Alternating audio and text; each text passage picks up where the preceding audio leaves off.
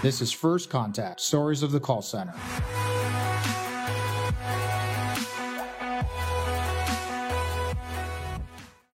You look back and go, okay, you have COVID, you have this pandemic, you have people working from home.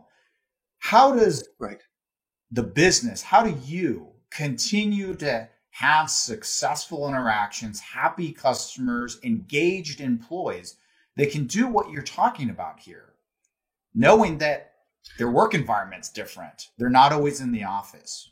Tell us about that. We've opened more communication channels with them, but prior to sending them home, and we expected this with COVID, so we had all of our computers ready to go like life rafts. We had to ensure that their home environments had the least amount of distractions, were up to speed, so they'd be able to work with us. Also, in addition, if something does happen in their home in regards to internet redundancy, electricity, or IT support, they live within about a half an hour of my call center, so they can come here immediately and be on a turnkey station. But there's isolation. We have the camaraderie here when we break bread together in the game room and train.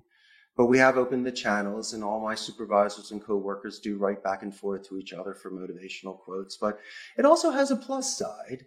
They spend more time with their family. They save money. I have not seen a dip in any sort of performance or metrics. The only thing I see is a disruption, very rarely, but it's only a certain section of the city that might have it from time to time.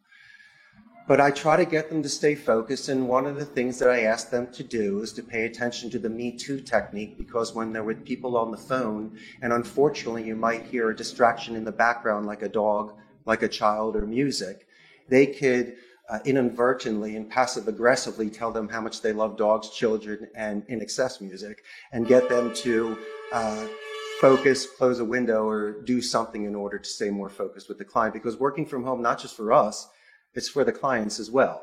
So all of us have to adapt to a changing environment and take all of those things at home into consideration.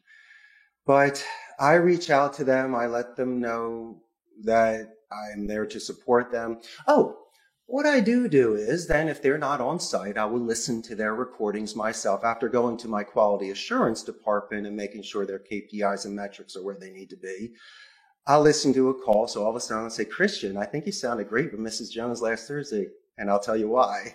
And then you'll realize once again that I invested the 7 minutes to hear how amazing you were on the phone, and I will always make a suggestion because I always have to say something. And so they thank me, and they realize that once again they might not be with me physically, but mentally I'm always thinking about them, and hopefully from time to time they're thinking about me as well.